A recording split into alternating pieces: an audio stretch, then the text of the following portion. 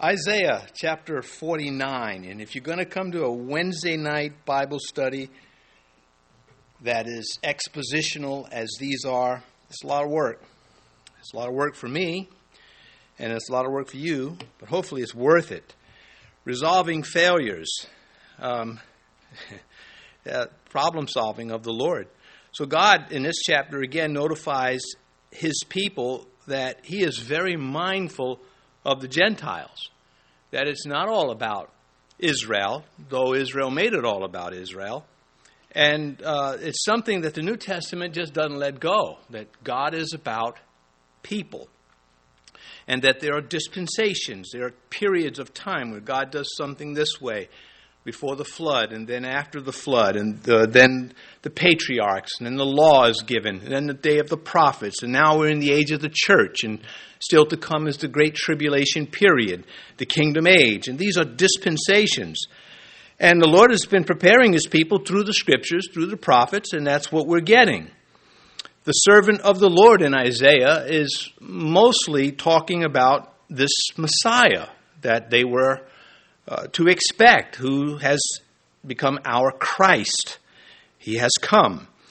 And he teaches clearly about in the Old Testament and New Testament what he's all about. And he's going to say at the beginning of this section that the Gentiles that are way out there, far off, he's after them.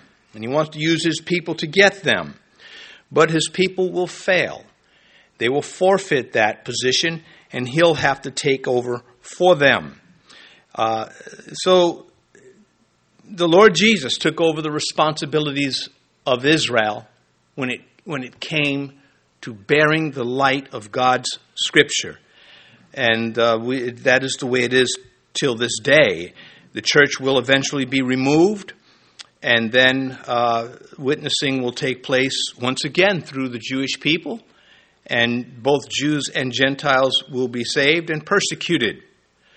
So, looking now at verse 1, remembering that the Christ is the perfect fulfillment of all Israel failed to be, it says, "Listen, O coastlands, to me, and take heed, you peoples from afar.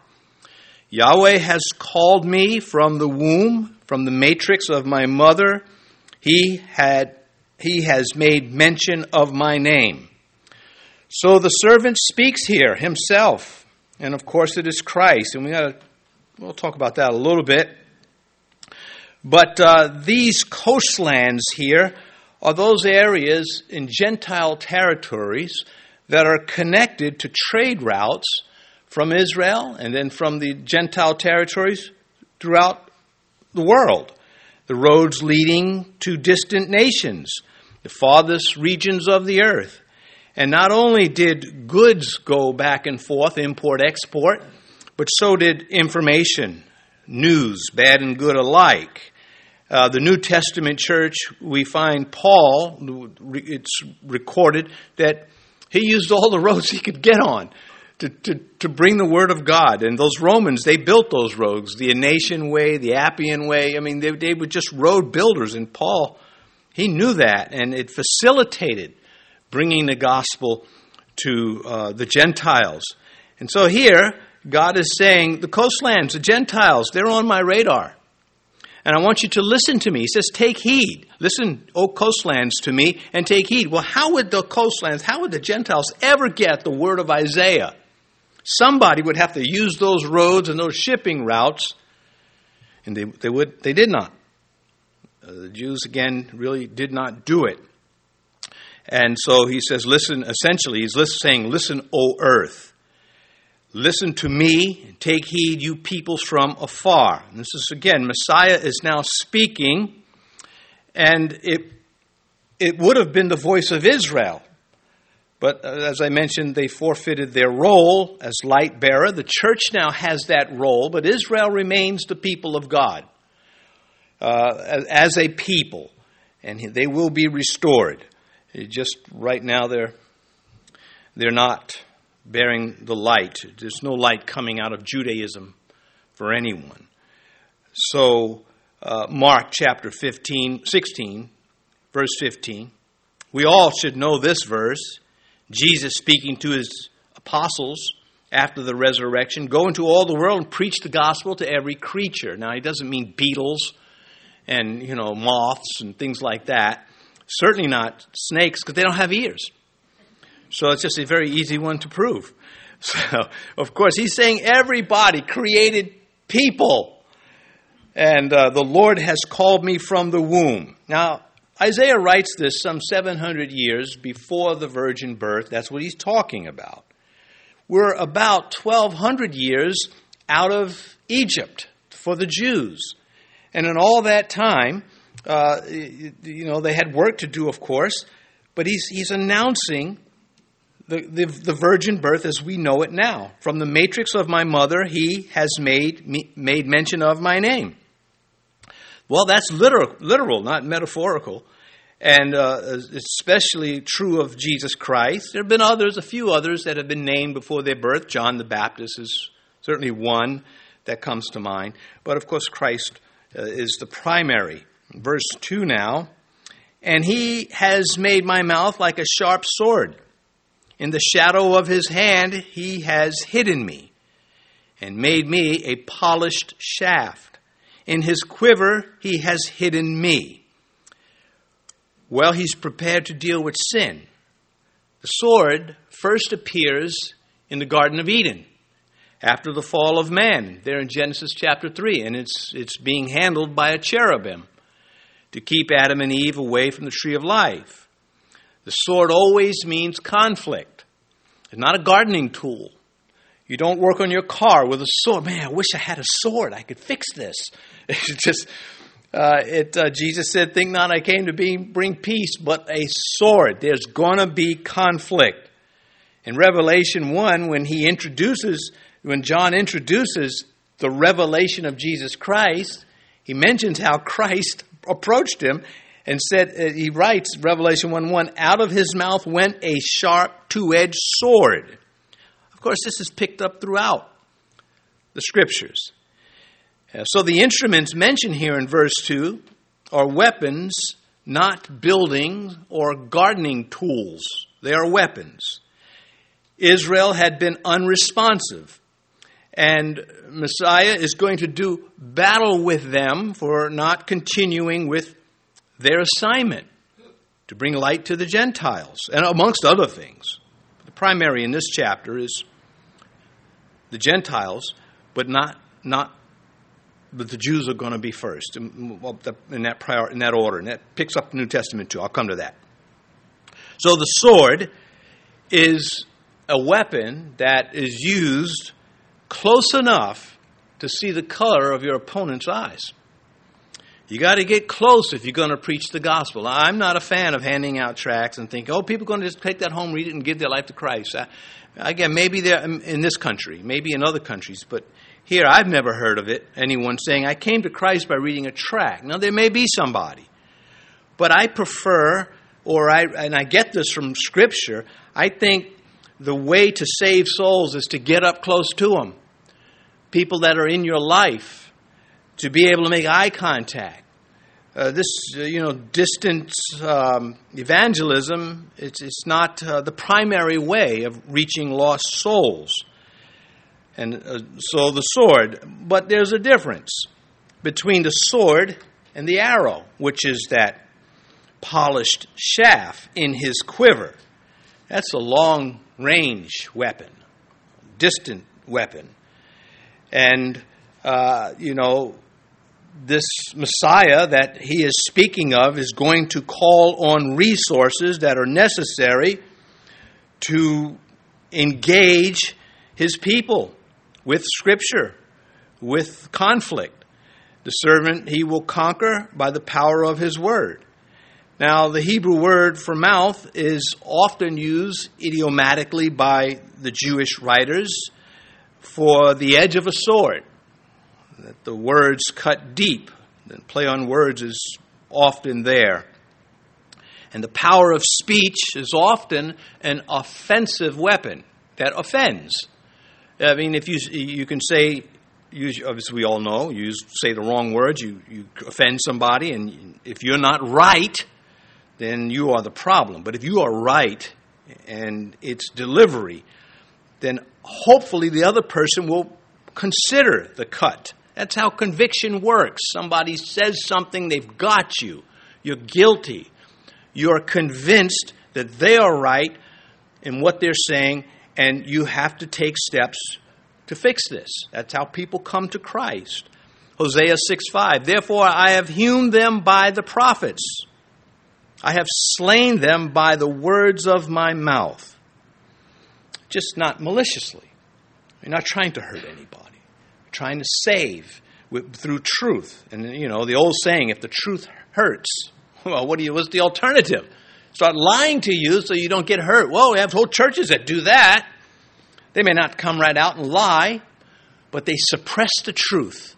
They hold back what needs to be said, and might as well say you're lying now by keeping back what Christ wants to say to his people. Because there really is, the pulpit preaching is a unique feature of the church, of the synagogues, of the assembly, because of what the Holy Spirit does with it. Not because you have a man standing behind a pulpit, but because you have the Holy Spirit standing in front of the man. That's how it works. Anyway, this New Testament, our New Testament, of course, uses the image of the Word of God as a superior weapon, as a sword. The Word of God cuts to the division of the soul and the spirit. And made me a polished shaft, he says here in verse 2. That's a bright arrow he's talking about. Jesus being distinct and outstanding, and no common weapon is found associated with him. So there we condense it, the pen is mightier than the sword, or the word is mightier than the sword.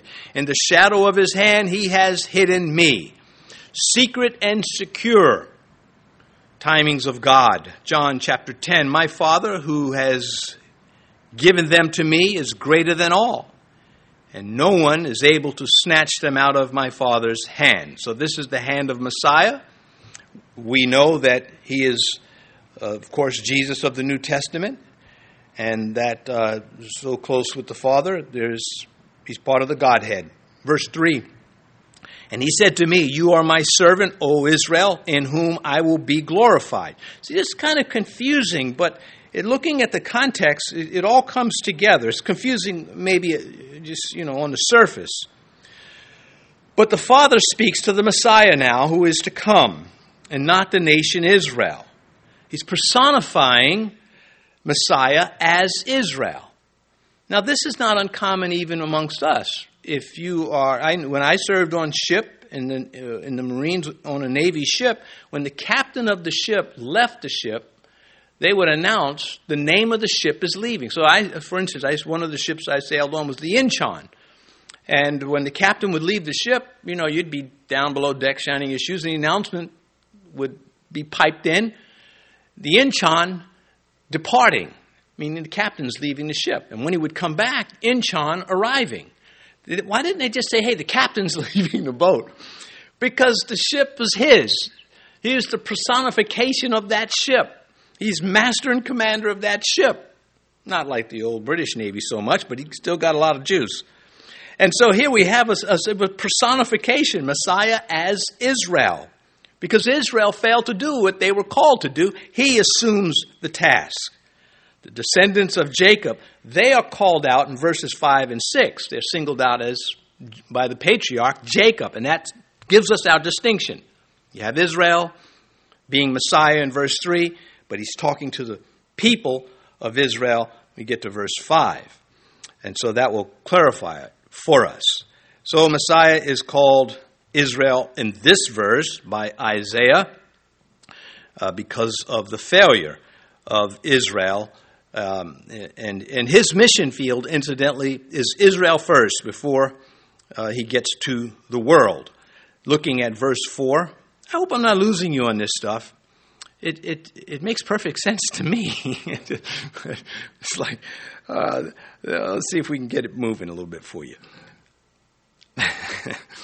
Then I said, I have labored in vain. I have spent my strength for nothing and in vain. Yet surely my just reward is with Yahweh and my work with my God.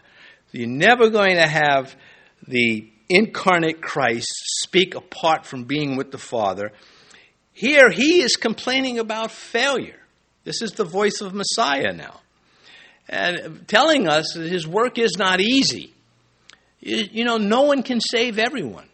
God walking on the earth could not save everyone. And not that, because he wouldn't force them to be saved. He would not violate their free will. And here what we have in verse 4 is internal dialogue out loud. It is the humanity of Christ in dialogue with the Father being published for us. The Christ is just sort of saying, you have dialogue with God, don't you? I do too. You sometimes tell about that dialogue with God. Well, I'm telling you about this one.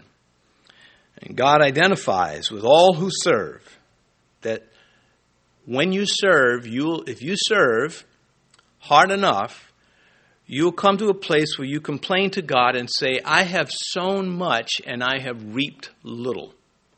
You are saying to God, I put a lot more into this than what I thought I'd get out of it. Now, God will bring that up with those in the book of Haggai, but in that case, they were more self-centered than God-centered, and they were being rebuked. But here, it is a fact that he said, I have labored in vain. But it's a surface failure. Because did Christ succeed? Was he pleased with the outcome of his ministry on earth? Which began at the creation. Yes, he was. And we know that because when we get to Isaiah 53, that talks about how he was rejected and abused. It says, he shall see the labor of his soul and be satisfied. Isaiah 53:11. By his knowledge, my righteous servant shall justify many, for he shall bear their iniquities. Now, would you like to bear somebody else's iniquities? Especially a stranger. Ultimately, God will get it done. Believers are gained and will be gained. Unbelievers, they will be removed. At some point in a pastor's ministry, they're going to encounter this intruder of the sense of failure. Elijah did. I'm the only one left. Now they want to kill me. Jeremiah, every chapter of Jeremiah, man, he faced so much junk. Jeremiah 9 too, you know. He just, if I had a place, I could just go away. He wanted to just, I should read it. It's so good. Well, it might not be good to you because you might be guilty of something, but who's not, right? Jeremiah 9:2. Anybody else's heart on fire for Jeremiah? Maybe it's Elvira that your heart is on fire for. But anyway, Jeremiah 9:2. Oh, that I had in the wilderness a lodging place for travelers, that I might leave my people and go from them. For they are all adulterers, an assembly of treacherous men. Well, there were people trying to kill him, to just take him off the earth. But, he just, the sense of failure, and I just want to get away. Of course, Paul had to face these things. Paul writes about it. Be steadfast, immovable, always abounding in the work of the Lord, knowing that your labor is not in vain. Now, he's writing that to Christians. It's not at a pastor's conference. It applies to pastors, but it's for all of us. Because we do get weary in the work. We have to guard against being weary of the work. You don't want to get to the place where you say, I'm sick and tired of it. I've had it. Well, you can do that before the Lord. You just don't want to do that in front of people. And maybe I can focus that a little bit. He says, yet surely my just reward is with the Lord. So, ministry. Christ's pains in ministry. He was pained by ministry, but he was not disillusioned. And so there is the strong voice of the pastor in the pulpit. The Spirit's upon him. He knows everything he is saying, is trying to back it all up with Scripture. But then, if the strong voice is in the pulpit, there's that stressed voice in prayer. And that's where he tells God all the things that are bugging him. And usually it's a pretty big stack. But he doesn't finish because he gets sick and tired after he just gets to the first two. This isn't going well. So I think it is one of the beautiful things about prayer is that we can tell God anything. And know that once we're finished with that, he expects us to get up and go get back to work. I like that under the terms of this world. I wouldn't want that in heaven. Wouldn't be my first choice. But I like that I have that freedom that I don't have to feel like I have to try to hide something from God, which is silly. He's omnipotent. You can't hide anything from God. It's like a 1-year-old playing hide and seek. It's just like, you can't do that. You have to wait till they get to be 12 and go to Jerusalem. 3 days later, they found the Lord anyway. And my work, he continues, verse 4, and my work with my God. So he remained steadfast, resolved, in spite of failures. John chapter 8, he who sent me is with me. The Father has not left me alone, for I always do those things that please him. That is something that we are to shoot for, to always please God. I like it. It's been said, God is easily pleased, but he's never satisfied. I believe that's true. And it's encouraging in its own strange way. Verse 5, and now Yahweh says, who formed me from the womb to be his servant, to bring Jacob back to him, so that Israel is gathered to him.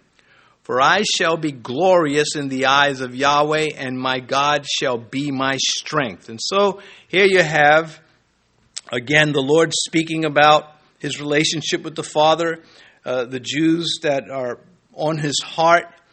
Yahweh is answering him. I know, it seems like it's almost schizophrenic. You have the Messiah speaking, who is part of the Godhead. And then you have the Father speaking.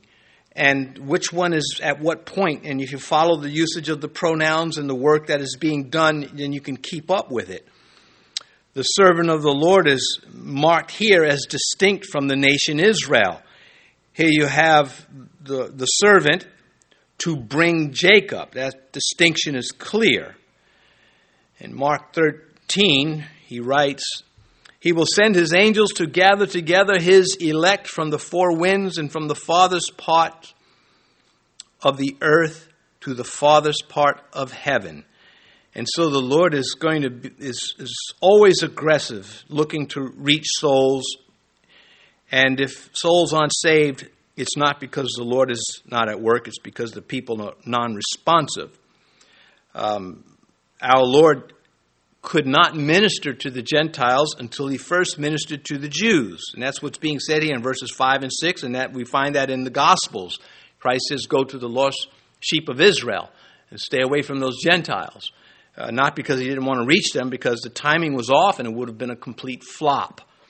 When we get to the book of Acts, we see just how difficult it is and what is involved and how you have to have the understanding of Scripture to be able to make a case for this Messiah long announced, arriving and fulfilling the prophecies that he did. The Bible is a Jewish book, and the first believers and apostles were Jews. Gentiles would not have heard the gospel without God using the Jewish people. And if God had anything to say for the Bible's history, he said it to a Jew in the Hebrew language. And that didn't change until Pentecost came, and it was a gradual change. In Romans chapter 11, Paul is trying to tell the Gentiles, don't be throwing the Jewish people under the bus. You have a lot to be grateful for. The scripture knowledge that you're getting, where this stuff is coming from, don't write them off. God's not finished with them. As a people, again, as individuals, the wicked are the wicked, regardless of their ethnicity. Verse 6, indeed, he says, it is too small a thing that you should be my servant to raise up the tribes of Jacob and to restore and preserve the preserved ones of Israel. I will also give you as a light to the Gentiles, that you should be my salvation to the ends of the earth. Well, that's pretty clear, it seems. He's just saying, listen, you're not going to waste who you are on just one people. You will be sent to everyone. So it says, it is a small thing that you should be my servant to raise up the tribes of Jacob and to restore the preserved ones of Israel. I will also give you as a light to the Gentiles. You would think that in the days of Paul, when they were so against the Gentiles, you would think this verse would come to mind and tell them that God loves the Gentiles too. He wants to save them also. But religious people have a way of dismissing things from their scripture that they don't care for. And that is largely what took place. That is why they failed as his instruments, as his servants, to reach beyond Canaan. They succeeded as servants in driving the Canaanites out of what we know as the Promised Land. They just did not succeed in taking the light of Yahweh to those outside the Promised Land. And they had certainly enough commerce with other peoples to do so, and therefore contact. I will also give you as a light to the Gentiles that you should be my salvation, the unfailing servant of Isaiah 42. The New Testament applies this verse to Christ and his work, his redemptive work. You younger Christians, you should know that word redemption, the saving of lost souls at the cost of the blood of Jesus Christ, the Son of God. Acts 13, we don't have enough time. I had cut out so many verses to kind of show how it all is just interwoven together. But Acts 13, for so the Lord has commanded us. Paul and Barnabas, as they were preaching to the Jews, I have set you as a light to the Gentiles that you should be for salvation to the ends of the earth. And they resisted him on that. Joel had even mentioned this. Joel probably wrote before Isaiah. And it shall come to pass that whoever calls on the name of the Lord shall be saved. Of course, that's continued to the last chapter of the Bible. Whosoever wills, let him come. And you have people out there saying that you don't have a choice. The Bible doesn't say that. And I rejoice that it says, God says, I'm going to treat you like a created being in whom I have put enough ability to reason with, to speak to me. Were it not for Jesus, who would have reached for the Gentiles? Peter? John? Stephen? Paul? Not one of them. We learn from the New Testament that the ingredient missing from Judaism was love. They had no love for the Gentiles. We fast forward just a little ways in the New Testament, we find a church at Ephesus, that darling church that God had invested so much. Apollos, Paul, John, Timothy. That church received so many solid Bible teachers and holy men, and yet they lost their first love. This is a very dangerous thing. And as I mentioned, there's no light coming out of Judaism today. Unless you want a system of rules and rituals, you can have at it. But where's the love? I tell people sometimes about a good church that if the preaching is solid and the people are loving, it's going to be really hard to beat that looking for a church. What else do you want? Well, how about a Picasso over here? That would really be lovely. How about a little hors d'oeuvres next to it? I mean, what do you want? What's a church to you? It's an assembly of believers who are coming to worship God and to receive. Except for the unbeliever, a Christian should come to church wanting to hear from God. And if they say, well, I can do that at home in my living room. Well, God says, no, you can't do it as well, because I have given some to be apostles, prophets, evangelists, pastor, teachers for the edification, for the work of ministry. So don't give me that stuff about how I can do these things in isolation. The Bible doesn't agree with you. In fact, it comes hard against you on those points. Now, maybe you've got loved ones who have those views. Well, you can still love them, but you don't have to agree with them when they disagree with what the Scripture clearly teaches. Learn to stand your ground if that ground you're standing on is God's Word. And in love, It's hard sometimes. If you're passionate about something, you come off as being angry. So I'm told. So I'm glad there are other, and I like to tell this story. I remember his face, David Rosales. He said his son was watching him on television preaching, but the son had the volume down. I wonder why. But he said when David got home, he said, "Dad, you look so angry." You know what I'm saying? I'm preaching. You looked angry. Well, passion comes out. Old pastors used to do stuff like this. You're going to hell. We don't do that. We could if you make a request. Anyway, back to this. Verse 7, thus says Yahweh, Redeemer of Israel, the Holy One. That goes beyond Israel, that Holy One. To him whom man despises, to him whom the nations abhors, to the servant of rulers, kings shall see and arise.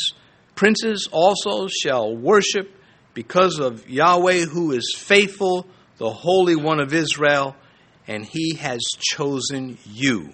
And as this Messiah develops, we find that he's got divine attributes, that he is indeed God. And that's what makes it hard to, who's speaking? Yahweh, God, Father, who's who? And that's the triune nature of God, how he presents himself to us. I think if there was, when God said, how am I going to contact the people that I've created? Well, the Son is the solution. And the Holy Spirit, they're vehicles of God in person to interact with us. Acts chapter 3, talking about their despising him, Peter is preaching. He said, you denied the Holy One. And he's preaching to the Jews, the just, and asked for a murderer to be granted to you. Now that Peter led a lot of them to Christ by just telling them the truth. He didn't sugarcoat anything with them. And when he did sugarcoat something with them, he got in trouble, trying to act like he didn't want to be with the Gentiles. And God sent Paul on him. What a remarkable story. And yet, how can you not love Peter? If you had to take a flight, let's say an hour flight, make it 3 hours, and Peter and Paul were on that plane, who would you want to sit with if you had to sit with them? Well, if I wanted to discuss theology, I probably would sit with Paul.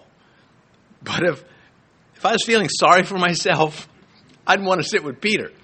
Not that Paul was, mean or anything, but Peter, we just know he was goofed up a lot of times. We can identify with that.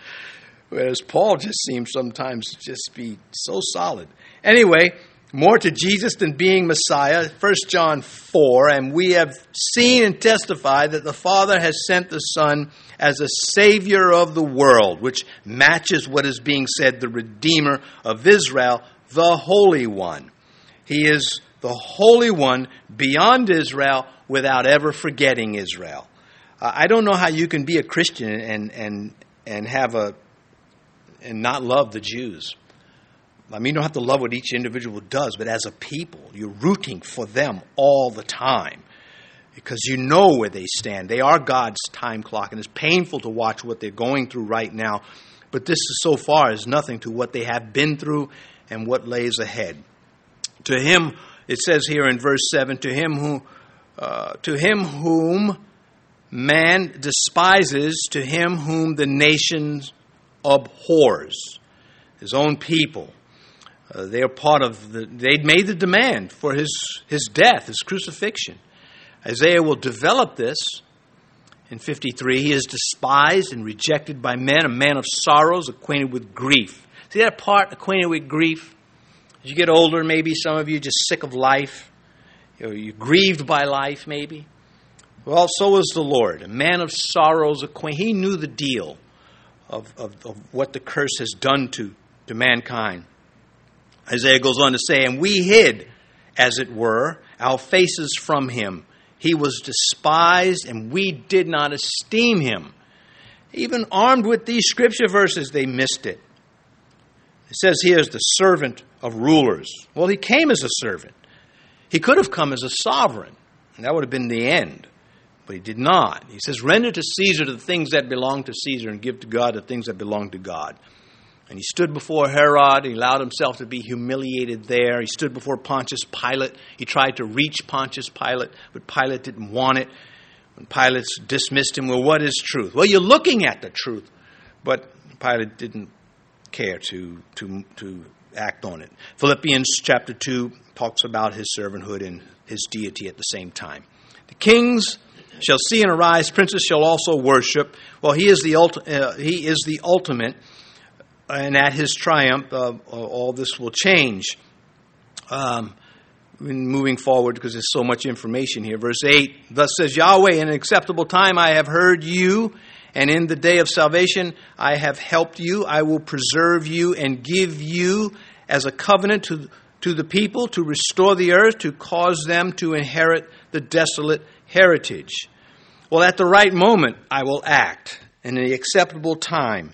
Acceptable to who? Well, to God, of course. 2 Corinthians, for he says, in an acceptable time I have heard you, and in the day of salvation I have helped you. Behold, now is the acceptable time. Behold, now is the day of salvation. So there's a sense of urgency in these words quoted in 2 Corinthians, which are built on these words here in Isaiah 49, that now is the acceptable time when it comes to receiving Christ as Lord. And the day of salvation, I have helped you. Well, he expressed full throttle his work against sin, and his whole life was about that. The cross of Christ speaks of this. To restore the earth, well, who but God could do that? And this is Messiah, of course. And he is going to restore the earth to that Eden-like environment to cause them to inherit desolate things. Well, this, I think, goes beyond the Jews and the promised land, which was their inheritance, but it does not rule it out. In the millennial age, there will be radical geographical changes to Jerusalem, all improvements that will be done by the Lord. And the whole world, the desert will bloom again. Radical environmental changes are coming, and they will not be man-made. Verse 9, that you may say to the prisoners, go forth, to those who are in darkness, show yourselves. They shall feed along the roads, and their pastures shall be on the desolate heights. He's giving a little bit more detail about what's going on. Verse 10, they shall neither hunger nor thirst, neither heat nor sun shall strike them, for he who has mercy on them will lead them, even by the springs of water he shall guide them. Verse 11, I will make each of my mountains a road, and my highways shall be elevated. Well, none of that's happened yet.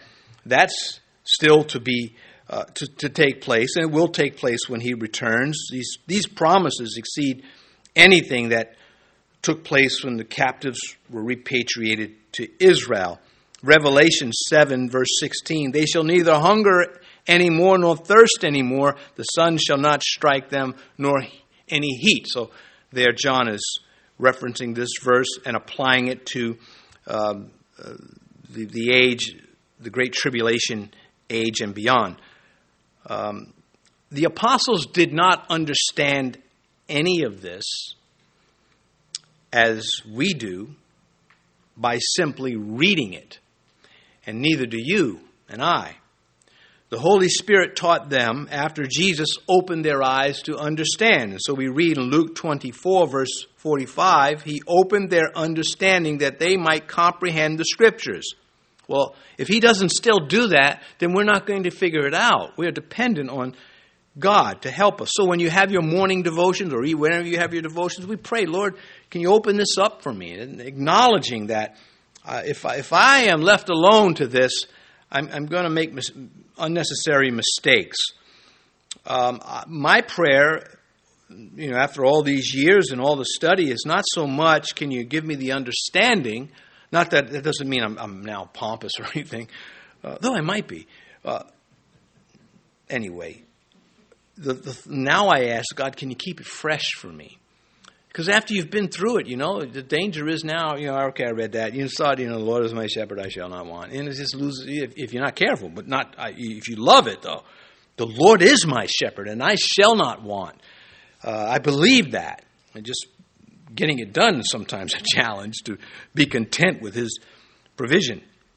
John chapter 14, verse 26. But the Helper, and this is the Holy Spirit, because He says it, but the Helper, the Holy Spirit, whom the Father will send in my name, He will teach you all things and bring to your remembrance all things that I said to you. Now that teaching you all things is not an instant thing all the time. It takes years and just constantly, even now, verses dawn on me. That's it. I just had one the other day, and from Revelation, and I hope I can get to preach it. It's like, that's it. It's always bugged me, that thing. Now I got it. You say, what is it? I can't tell you. Because then if I preach it, you'll be, heard that. Alan Redpath, looking at this verse, he has commentary on Isaiah. He says, where it says, I will make each of my mountains a road, and my highways shall be elevated. Redpath says, if I can see only a mountain filling my whole horizon, when I reach its foot, I will discover there is a path. Well, I agree with that. God prepares the pathways of our lives, but we cannot take those pathways if we don't want to. Verse 12, surely these shall come from afar. Look, surely these shall come from afar. Look, exclamation. Those from the north and the west, and these from the land of Sinem. Well, now he's talking about continuing to talk about Israel being restored, but now he's talking about repatriation. Now, some think Sinem is Aswan, Egypt, but it really is more likely China, although you can't be 100% sure on that. We just don't have enough information. But we can safely say that verse 12 foresees converts drawn from far places, distant lands, coming back to Israel. So these verses, of course, are going beyond Babylon and other. In fact, we're living the prophecy now. We're living the fulfillment of God repatriating the promised land with His Jews from all over the world. It's exciting that we're in the days of that there's prophecy being fulfilled right before our eyes, and mainly in Israel as the nation. Verse 13, sing, O heavens, be joyful, O earth, and break out in singing, O mountains, for Yahweh has comforted His people and will have mercy on His afflicted. This must have been really tough stuff to go through, what the Jews have gone through over this millennium, just to hear these verses of God's care and yet suffering so much. And it's just because, it's there in the Bible doesn't mean it's easy to point out. As last Wednesday we were talking about, they should have known better. It wasn't, I told you so kind of thing, but you can't dismiss the Scripture just because it's painful to see it being fulfilled. So to counter these things, we follow what the Scripture says. Pray for Jerusalem. We're going to get to some of those promises of God's care for His people and His judgment against those who mess with Israel. Anyway, God, as I said before, God warned Israel they would suffer for disobedience, and He warns the church that you will suffer for obedience. Verse 14, but Zion said, Yahweh has forsaken me, and my Lord has forgotten me. So now the Zion is personified in contrast to Israel. Same thing, but it's just as the conversation flows, God says, rejoice. And they say, why? You've forsaken me. Isaiah mentions Zion 47 times in his writings, more than anybody. And the evolution of Zion started out, as the word is a barren place. It became a stronghold of David. The survivors in Jerusalem. And finally, we talk of Zion, we speak of Israel. Though there are religious Jews that believe that the Jews should not be in Israel. That only Messiah should be able to put them. And that's why you may be seeing Jews not supporting Israel. Yeah, I know. You just shake your head. Religion is dangerous stuff. If you do, it's like it's gasoline with fire if you're not careful. Anyway, instead of rejoicing, they're lamenting with accusations. And then God responds back to them, verse 15. Can a woman forget her nursing child and not have compassion on the son of her womb? Surely they may forget, yet I will not forget you. So here is his answer. It's interesting that instead of rebuking that sentiment, you've given up on me, God. Maybe you've been there. Maybe you've gotten some to a place in life where you just feel God has abandoned you. And you feel, you want to, strike out at him and say, you've forsaken me. You said you'd never forsake me, and you did. Well, God is saying, I have not forsaken you. But this is the part I want to bring out. He doesn't rebuke them. He assures and consoles them. Here's a wonderful opportunity where he could have turned legalistic on them and said, what? After all I've done for you, given you the promise? And sometimes he does kind of ramp it up like that. But here, he says, no, I'm not going to give up on you. The only thing that God forgets is sin that has been washed away by the blood of the Lamb. That is Old Testament and that is New Testament theology. Psalm 103, verse 12, Micah 7:19. Anyway, of course, God emphasized as the Father in Scripture, but here there's he identifies with a loving mother. Verse 16, see, I have inscribed you on the palms of my hands. Your walls are continually before me. The inscription on the hands, well, whatever else that might mean, a New Testament Christian will immediately think of the cross. And I don't think they'll be out of bounds. What God is saying to his people at this time is that you are inscribed. This is, carved in stone, my care for you. I'm not going to ever let you be destroyed completely. His death on a cross vanquished sin, of course, but that story has to be rolled out to sinners. They just, to let them know how God forgives, why he forgives, how he works with us, what he is after, what is the purpose of life. When Paul got saved, he said, who are you, Lord? He wanted to know the character of God, his identity. And then he said, what do you want me to do? Well, he needed God to tell him those two things. And because the Lord gave it to him in steps, go to the street, on the street straight, go to the house that he marked out for him, and then he unfolded the next phase to him. And then he continued to do that until he called him home. Your walls, he said, are before me. Interesting that he doesn't say your ruins are before me. God is always looking beyond what's going on. Verse 19, your sons shall make haste, your destroyers, and those who laid you waste shall go away from you. Again, that flair for understatement. Nehemiah, when he led a group back to Israel to rebuild the walls, we read this simple verse in Nehemiah 6. So the wall was finished in 52 days. Yeah, but in those 52 days, he was bombarded with death threats, with resistance. We can't do it. I mean, he's a consummate leader, Nehemiah. He's just cool as a cucumber, no nonsense. My favorite thing, probably in the book of Nehemiah, maybe I can just find it and read it. Why not? We got a few minutes, and I'm almost said everything I need to say. So, this is when he had come back to Jerusalem, and he realized that they were just breaking God's word all over again. And Nehemiah was going to deal with them.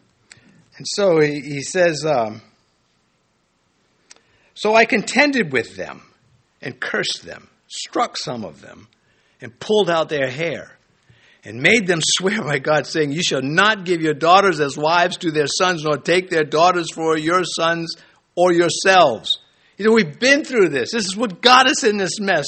The whole collapse of Jerusalem by just mocking God's word. He pulled out their hair. I think that should have been in the New Testament.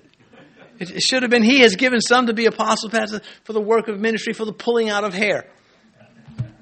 And they're looking at me. It looks like I'm a victim of Nehemiah. But anyway, just lessons there to be had.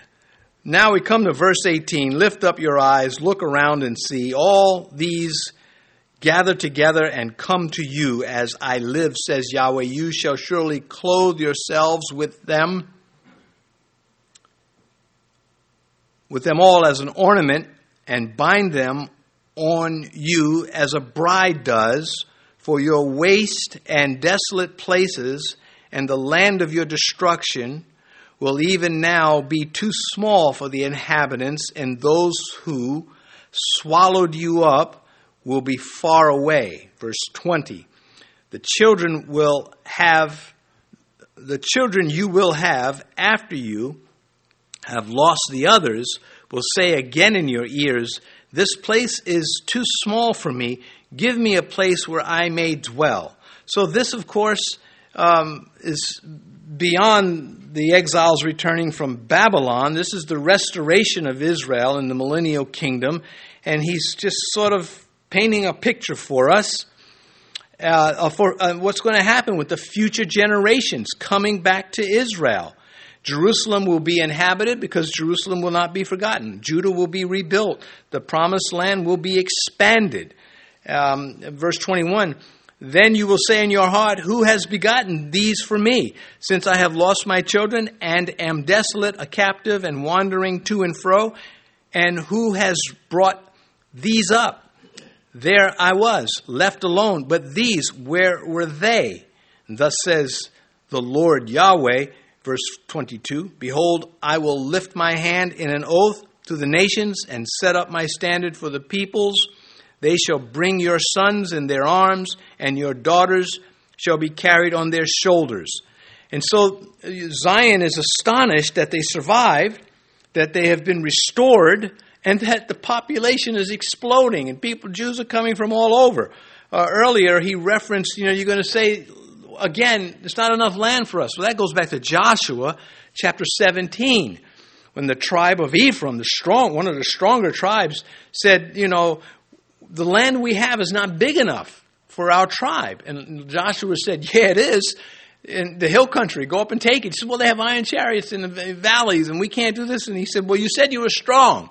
Go take it. And that was that. Well, that's a reference here to those days where they said, hey, we don't have enough land. And in the millennial kingdom, they will get their land, and there will be that many people in the promised land.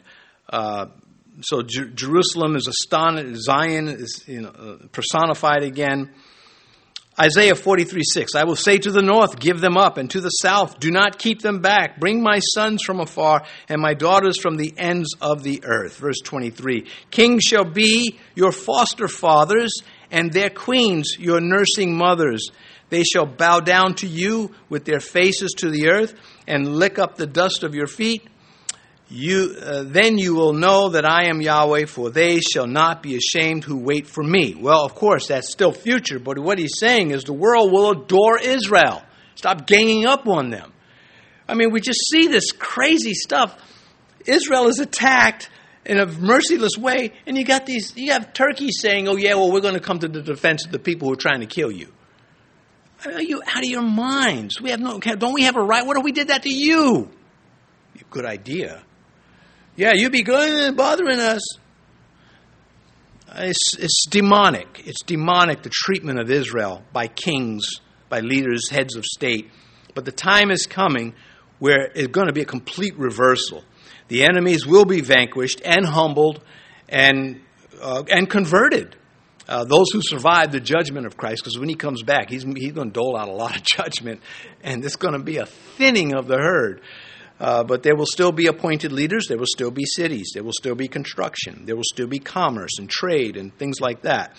There will still be farming. Things will be much better, though. This reference to them bowing down and the dust and all that's how the vanquished treated those who conquered them. And it's a picture that they would have understood. Verse 24, shall the prey be taken from the mighty, or the captives of the righteous be delivered? Verse 25, but thus says Yahweh, even the captives of the mighty shall be taken away, and the prey of the terrible be delivered, for I will contend with him who contends with you. I will save your children. So this question, he puts out, bottom line is, no, I'm going to protect. The whole book of Esther is about God protecting his people. And as a prelude to the ultimate rescue and restoration of Israel. So we go back to Genesis now. In the beginning, God speaking to Abraham, the patriarch of the Jews, because you remember, Isaac was the child of promise, not Ishmael. The eyes are on Isaac and his descendants, Jacob, not Esau, and then the descendants of Jacob, the 12 sons. So, Genesis, I will bless those who bless you. I will curse him who curses you. And in all the families of the earth, in you, all the families of the earth shall be blessed. Well, that's Messiah.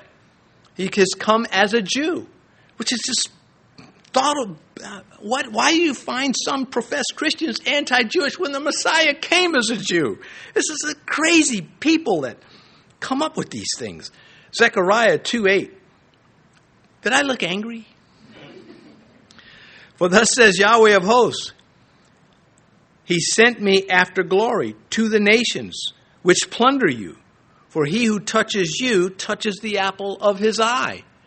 You mess with Israel, you instantly. I mean, again, you have to separate. You have to understand. If a Jewish guy is going around trying to shoot people, it is totally right to shoot him if he's committing crimes.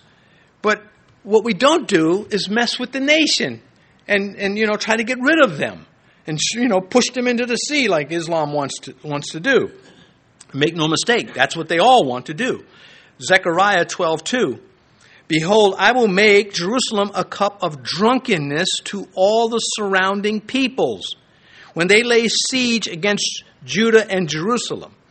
And it shall happen in that day that I will make Jerusalem a very heavy stone for all peoples. All who would heave it away will surely be cut in pieces, though all nations of the earth are gathered against it. Well, I believe that. I believe in the salvation that the Bible offers me, and I believe everything else the Bible says. And so I'm not going to say, well, I don't like that one, so I'm just going to try to change it. Oh, he's not talking about the Jewish people. That's really the church. No, that's the Jewish people, the ethnic Jews, the descendants of Jacob. And so, pray for Jerusalem, because we understand that it is Satan who targets them. Verse 26, I will feed those who oppress you with their own flesh, and they shall be drunk with their own blood as with sweet wine. All flesh shall know that I, Yahweh, am your Savior and your Redeemer, the mighty one of Jacob. So they're resolving their failures to bring the light. I'll close with 2 verses and 1 comment.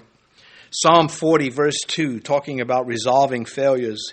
He also brought me up out of the horrible pit, out of the miry clay, and set my feet on a rock and established my steps. That's what God has done for me. Only the true church sees this. Only the true Christians can see this in Scripture for what it is. Zechariah 14:16, and it shall come to pass that everyone who is left of all the nations which came against Jerusalem shall go up from year to year to worship the King, which would be Christ, because it says it, to worship the King, Yahweh of hosts, and to keep the Feast of Tabernacles. And so Yahweh is God. We find him treated as God in the Old Testament, and there we find him reigning in Jerusalem, and we find the world celebrating there at the religious Feast of Tabernacles, which was the big feast of the Jews, which came after the Yom Kippur and the Day of Atonement. There was this festival for a whole week. Well, it was a festival. Let's pray. Our Father, so many things in your word, difficult to bring many of them out, and yet they all contribute to strengthening us as believers. We thank you for leaving us these scriptures, and we pray you find us always getting better at applying them. May you get us home safely in Jesus' name. Amen.